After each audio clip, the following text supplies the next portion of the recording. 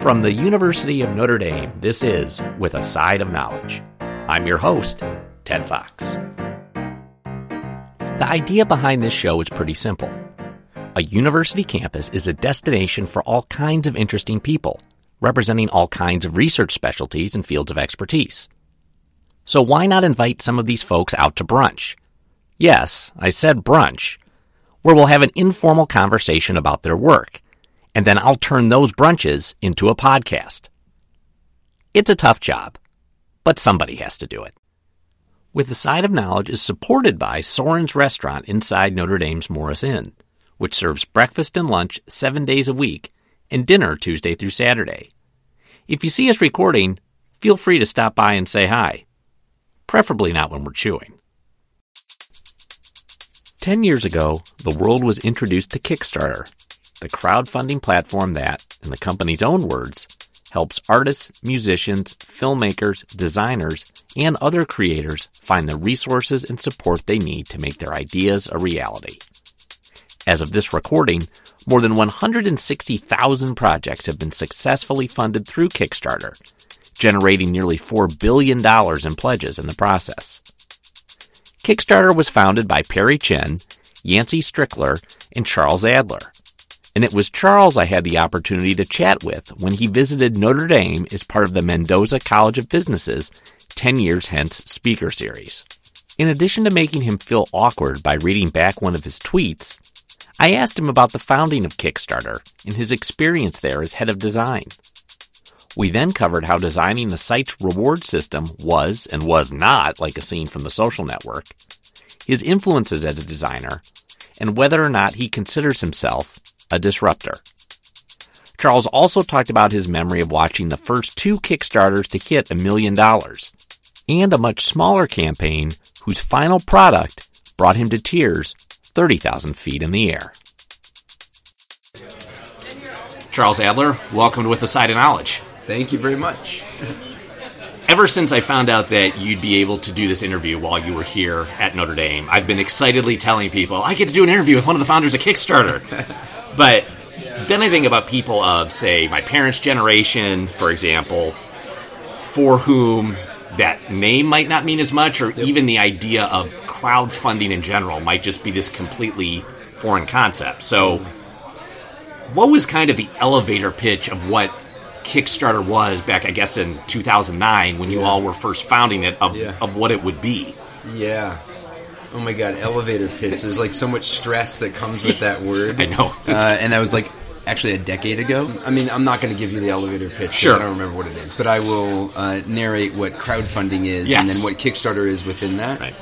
Effectively, crowdfunding it's kind of built into the name, right? Like a collection of people coalesce around an idea and contribute capital, money, to see that idea come to life. And the specific sort of Kickstarter aspect to that is all of that, plus this, what I would say is the simple idea of all or nothing fundraising, which is essentially, if you want to raise $1,000 and you raise you raise $999.99, and the clock strikes zero, so there's a time component that the creator applies to the project. The clock strikes zero, you don't get any money. It's all or nothing. But the beauty of it is the contributors don't lose anything. So the transaction doesn't happen until zero, or technically like a few minutes after zero, right? And so that's I would say the component for Kickstarter was about all or nothing funding. And the thesis around that was if you say it's going to cost you $1,000 to produce your play or paint your paintings or produce your product, you're not going to be able to deliver what you set as an expectation for delivery with anything less than that. And the other magical thing about Kickstarter is that you can always go up. You can continue to go up, right? And there's some really fun stories about, like, you can always go up, but you can't go down, right? And so the idea that your funding goal is like your minimum viable goal. Just cross over the border, right? But you can always raise more to produce more. I think one of the things that's appealing about Kickstarter because of that is if I put myself in the shoes on any given campaign of someone who's giving money, that I know that I guess I'm trusting the wisdom of the crowd that there's enough of us that think this is viable so that if there were only 15 of us who each gave $10 and the person doesn't meet their goal, then my $10 isn't going away. Yeah, and so we can pick that apart, actually. It's kind of fun. So I would say there's a couple of things to it. One is think about the general construct of a person who does back a project.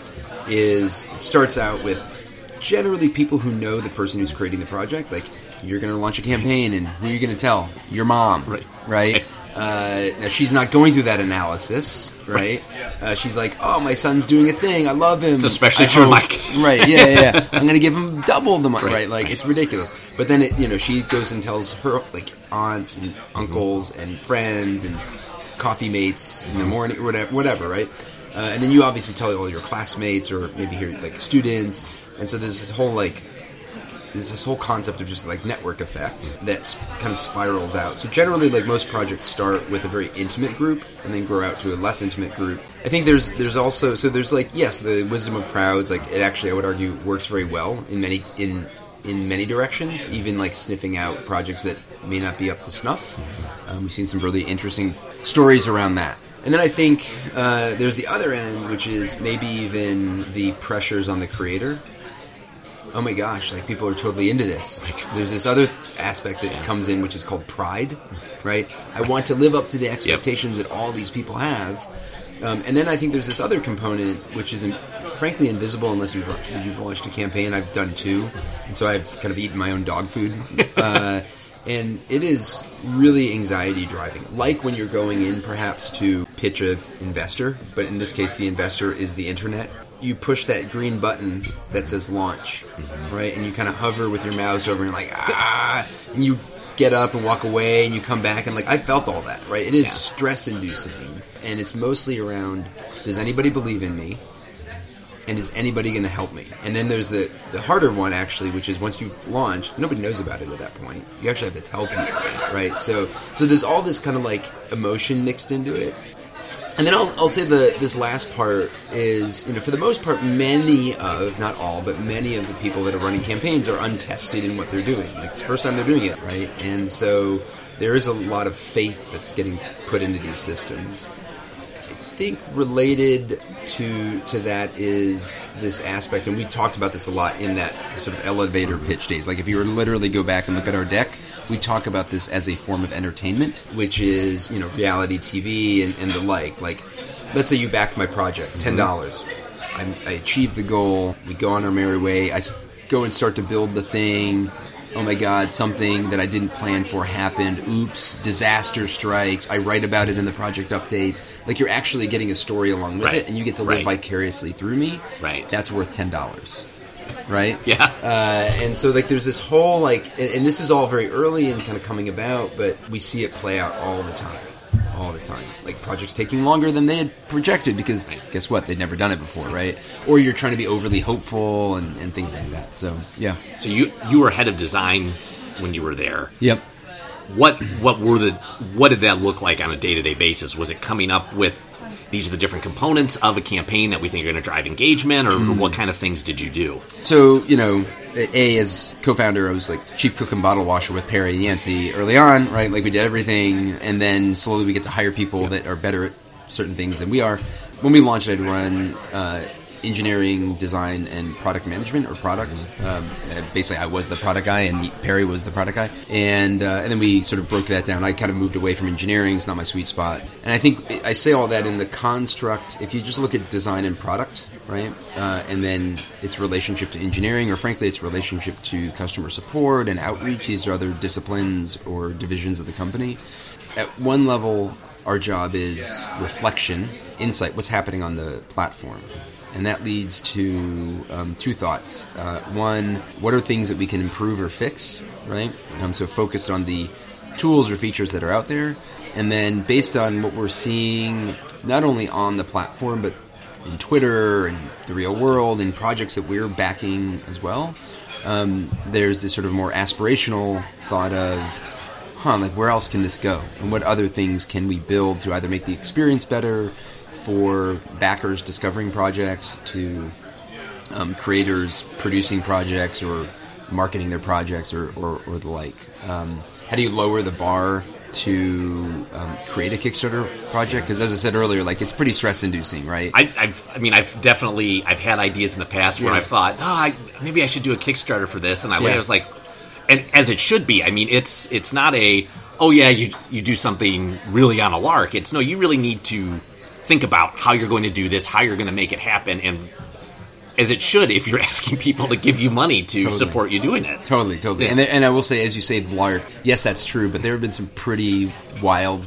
project proposals that are out there that get funded, and it's just because it's like the project itself is the art form. Mm-hmm. Anyway, so an example of like lowering the bar to make it easier. This isn't a technical feature, but it's maybe a program. So it's maybe more of like a marketing endeavor, if you will. But we have this initiative that we run periodically called Quickstarter. So sort of play on the name, which is just like, think about a really small project, something that you can do over the weekend that the constraint is $1,000, right? So creative people, I think there's a misconception that creative people just like the sky is blue and I can I don't need any boundaries, leave me alone. Right. It's like, no. Artists, designers, engineers, like constraints are necessary. And so in that idea, it's like something very quick, like very short to produce with a very low goal, like $1,000 or less. Right, and that's a way to get a lot of people like, hey, I can do something super fun. It doesn't need to be this life's work kind of project, right? I read an interview that you gave a couple of years ago, and I hope this makes sense when I put this in context, because reading the story reminded me of the scene in The Social Network when Mark Zuckerberg is sitting there, or Jesse Eisenberg is sitting there, and he has the idea of relationship statuses, Facebook, that we're ready to launch, like, and he's running across campus, and he's like, it's ready, take it live. Yeah.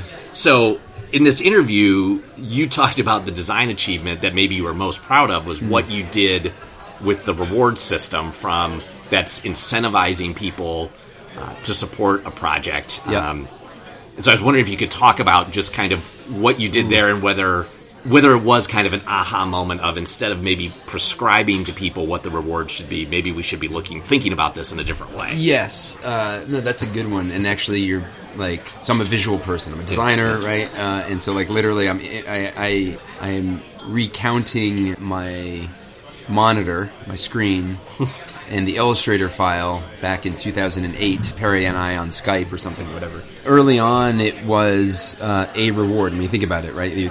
I'm running a campaign to fund a film. What's the easiest thing to give you? The film, right? But then also, what I would say is, like, what we saw, again, this is I think a very important part to being a creative person, or maybe in this context of conversation, like an entrepreneur, is just being hyper observant. And Perry Yancey and I all kind of subscribe to that. Actually, most of the team definitely subscribes to that. You're looking for people who are observant and curious. And so the story with regard to rewards, and the story with regard to curiosity, is looking at the fringe of the internet. And I got to paint a picture. This was Obama, the 2008 election, right? And there was a particular story that we had seen as journalism was tanking and continues to have trouble, right? Financially, right? Journalists getting laid off. Journalist was laid off right before the DNC, and she wanted to cover. She was supposed to cover the DNC. So what did she do? PayPal button on her blog. She already had some following. If you support me, here's $1,000. I'll call you on the floor and give you a little rundown. I mean, it was literally mapped out rewards, right? And we've seen this a couple of times. There's a couple, Jill Solbuel. There was a couple of projects that were out in the world that had done this. I call it a V8 moment. You said an aha moment, right? I'm dating myself a little bit, but there is a moment of why didn't we think of that? Yeah. Now, when you say aha moment, it's a little unfair, because at the same time, everything's moving so fast, and you're constantly questioning everything you're building. And so we oscillated back and forth. But essentially, if I kind of piece things together, observation, thought, and then this oh my God, we're so stupid. It's hard to say there was an aha moment, but there were several things that led us to that decision. And and even then, it's not a perfect system. There's things that we think about in terms of how do we guide people to. I'll give an example that I personally am not fond of is the T-shirt reward, right? The sort of swag kind of reward. Like, I don't really need another tote bag or T-shirt. I'd rather either give you something that I'm going to get that's going to be an honest memory of the object that you're providing, or, and this is, I have to attribute this to my wife, actually, there's one particular field in when you back a project called no reward. It's like the no thanks, which is, I really want to support you. I love, like, super cool. Like, I love your ambition, your creativity. I want to support that. But actually, I don't need any. I don't need another DVD, or I don't need that thing. Like, it's cool. And my wife, that was my wife's kind of thought, which was more directed around, I want to be able to give any, like, you price your thing at $10. Hey, man, I want to give you $20. Like, I think it's worth $20. The market kind of defines what that is. And so maybe it's got a little contorted. But again, like, you know, even your wife or your significant other has some influence over the thing that you're building. Absolutely. You know? Yeah. You have a long-standing interest in architecture. Is that right? Yeah. And in fact, that interview that I was just referencing was on an architecture blog called Architizer. Yeah, with Karen Wong. Yeah. So I'm wondering how it all has architecture influenced the way you think about web design. Yeah, big time, actually. I'll provide another bit of context that will 100% date me.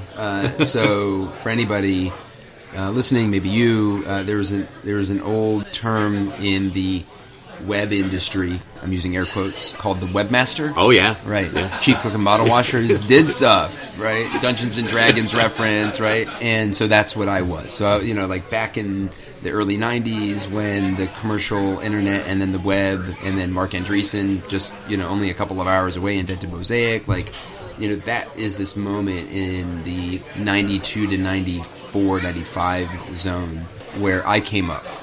And I should say, like, I was going to school at Purdue in middle of Indiana, studying mechanical engineering, and so there was no internet practice thing to learn. Right? There was no discipline of that. There was no school for. I mean, you go to CS, I guess, but like nobody like. Anyway, and there was definitely no web, right? Visual web, and nothing commercial about it, and so previous to mechanical engineering, longer story why I ended up there, not architecture, but for another day. There was a couple of things that were going on in that moment. So I was interested in technology, code. I was interested in technology, like clearly hardware. I was in mechanical engineering. I was interested in, and I didn't have this word back then, but I was interested in design. I played a lot by virtue of my interest in technology. I was just constantly playing with software, Photoshop. I can't even think of what. Video editing stuff, music, you know, like making music, and just like playing constantly. And then I was also very deeply interested in music. I DJ'd back then. DJs throw parties to get an audience to listen to them. Yeah. And because I played with computers and used Photoshop and Illustrator, I was also the guy who made the flyers to promote the party. So I was the designer. Didn't know this, right? And then going back to high school, I was very deeply inspired and I was interested in architecture, but really gravitated towards the collection of architects and designers and artists that came out of the Bauhaus from Germany, and then ended up in Chicago at what would become IIT, and then Black Mountain College in the Southeast. And some in New York and London. But anyway, so I was very interested in that narrative. The internet kind of pulled all of that together for me. And I would say that the way in which I thought about, because I didn't have any frame of reference for web design, it wasn't a thing, was architecture, product design, art. And I think still, to this day, I get a lot of inspiration from things going on the internet, 100%. But much of my, I think, design aesthetic and design ethos was driven by Mies van der Rohe or Brewer or Charles and Ray Eames, and there's a wide range, but it is essentially around. Fits very cleanly into the whole concept of user experience and customer journeys and all these things, but how is somebody going to experience the thing, and how do you provide a highly functional product, right? So leaning more towards function than aesthetic, that balance of form and function, right? Form follows function, and I think that led a lot of my work when we were founding the company, conversations with Perry when we were talking about the product and how should it be, and then that became influence and guidance for the team when we had the opportunity to hire a team and do all that. So, yeah. So, in 2013, Forbes named you and Perry Chen and Yancey Strickler, 3 co-founders, to its list of the top 12 most disruptive figures in business. Yeah. And we hear a lot today about disruptors, disrupted industries. We were talking about journalism, and I think is a great example. Yeah. Do you consider yourself a disruptor? And if so, what does that term, what does it mean to you? Yeah, no, I appreciate that you're giving me some room to answer that. Yeah, I like that. Because I understand where it comes from.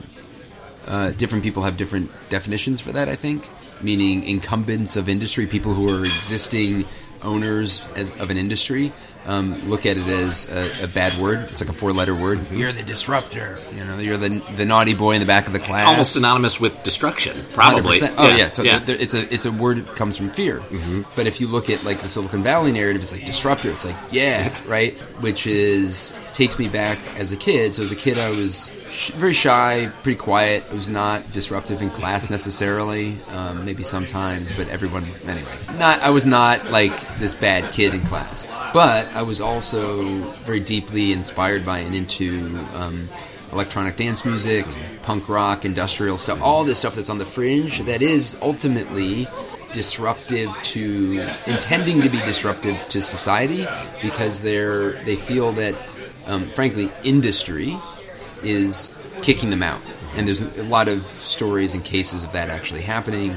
And so the disruptor term, I don't like it, because it also feels as though I'm coming after you. Right? And I'm like, nah. Like, if I take you back to pre-2009 through to today, it's not... I mean, there is a narrative of, like, fighting a system, but it's not to fight the system. It's not like an academic thing, like, we want to take you down. It's, I want to help you. I'm pointing to you, whatever, you're in front of me, are unable to produce your thing, right? Whether it's a product or a work of art, film, again, whatever, tabletop game, because the industry says there's not a big enough market for your thing.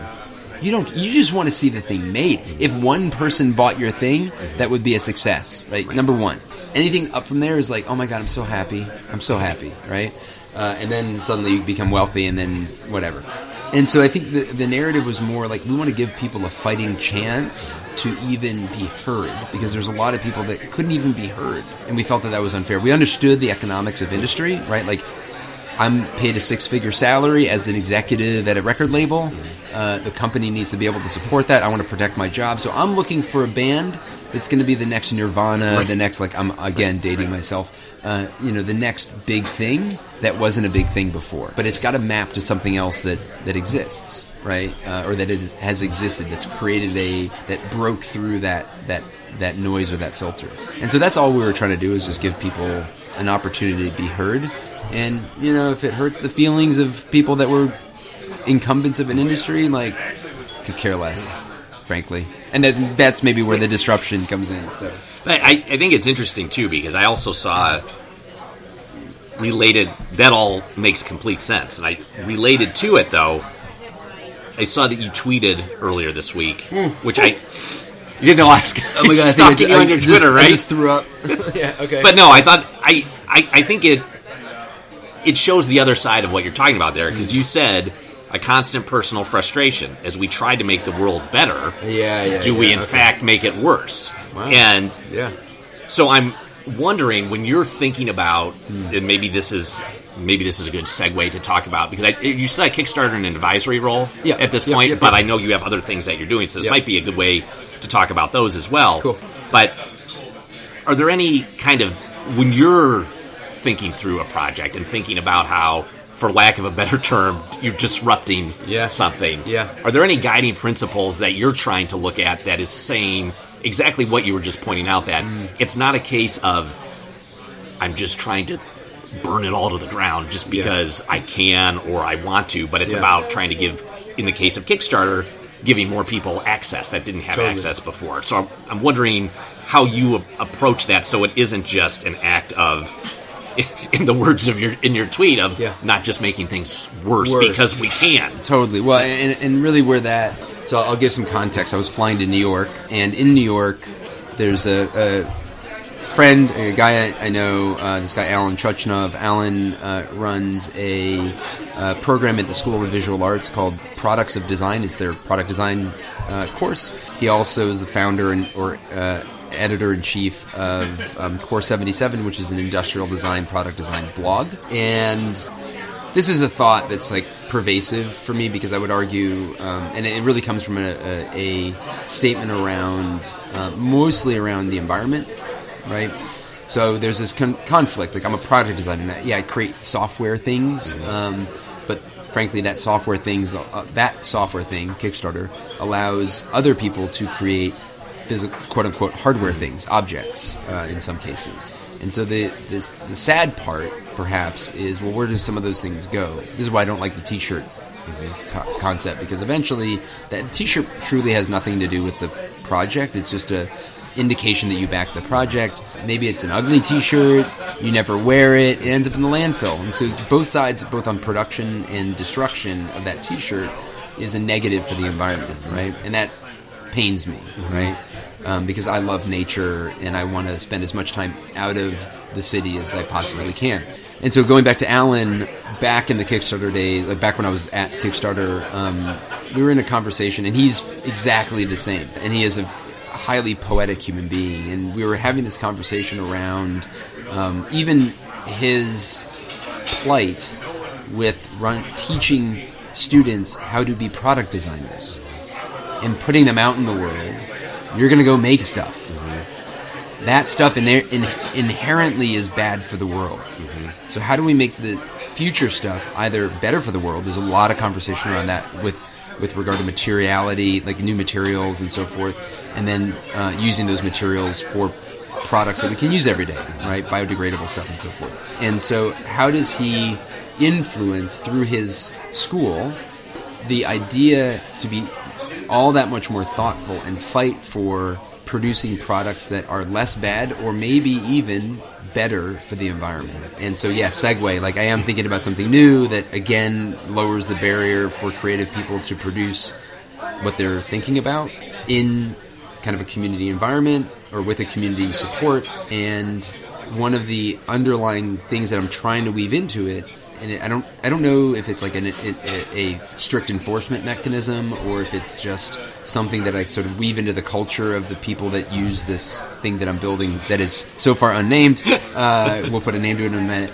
Is truly thinking about and considering the environment, society, and future generations, right? Because we're in a very heavily consumerist society. I think we're sort of evolving out of that, and this, I don't want to say anti-consumerism, but it definitely fits into the narrative of Kickstarter, it definitely fits into the narrative of my life, and definitely fits into the narrative of, I will say it, Lost Arts, this new thing that I'm playing with. Yeah. It's very cool. Yeah. Last question. Okay. You alluded earlier to, you said, some of these things you might be surprised that got funded at Kickstarter, like this idea like that came in, you thought, okay, maybe not, and it kind of blows up and becomes something big. So I'm not asking you something like, what was your favorite? What was the most memorable? But just something maybe where you stood back and said, wow, I can't believe we pulled that off, or I guess more accurately, I can't believe our users pulled that off. Both the creator and the people who signed up to fund it, because I imagine there have been some memorable ones that come through. Well, so I feel like I want to give this one thing, which is I often get asked, like, hey, do you think this would, like, should I run a Kickstarter? Right. Do you think this would do well? Can you give me some advice? I was like, no, like I made the thing, so I don't have to. Like I don't have to make the decision. And some folks in the office were, it's not a betting pool, but they were like, hey, this is gonna be a massive campaign. This one, it was always about like what's gonna be the next big thing.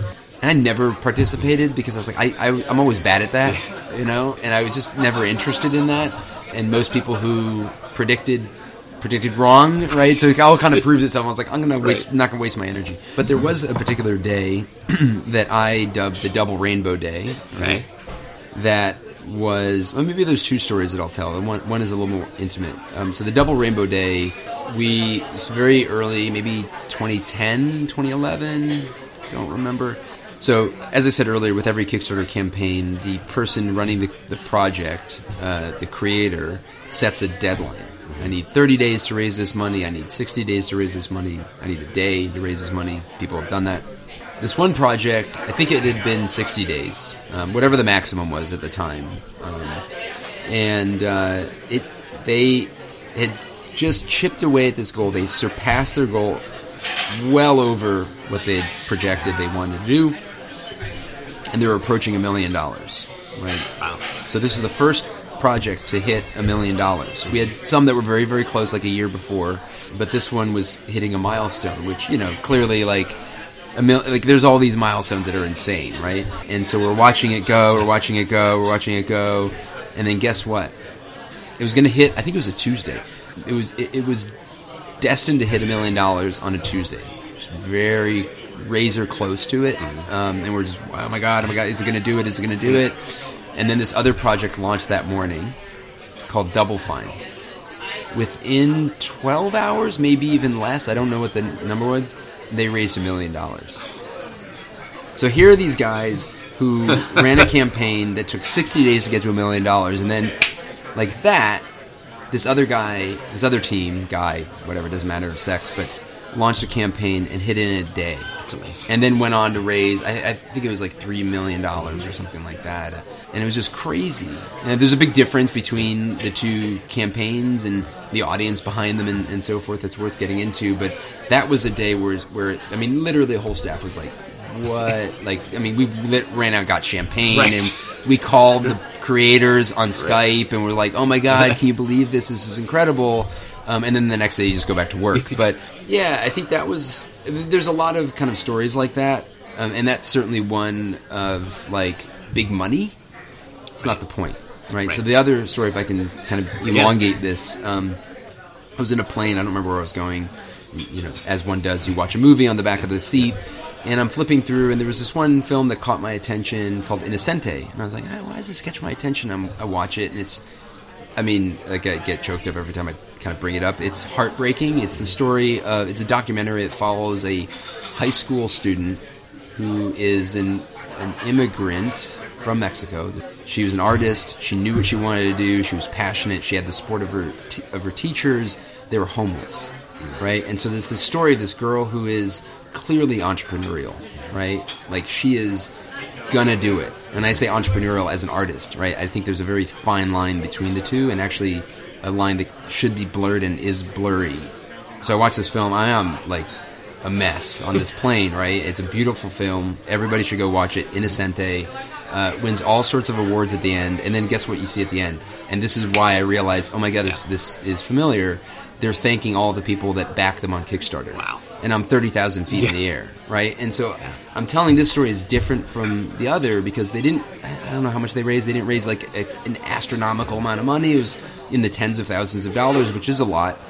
And it was just for this documentary that you're frankly not, you have to search for it. So hopefully people are listening are going to go search for it and then cry their eyes out. And so it was a moment of pride, clearly, but it was also a moment of humanity, and in almost like the artist's name, Innocente, and the film's name, Innocente, very innocent. And that to me was another moment of oh, we did it. That's cool. So that's very cool. Yeah. Charles Adler, thank you so much. Thank you, man. Awesome. This has been fun. With the Side of Knowledge is a production of the Office of the Provost at the University of Notre Dame, with support from Soren's Restaurant. Our website is provost.nd.edu/podcast.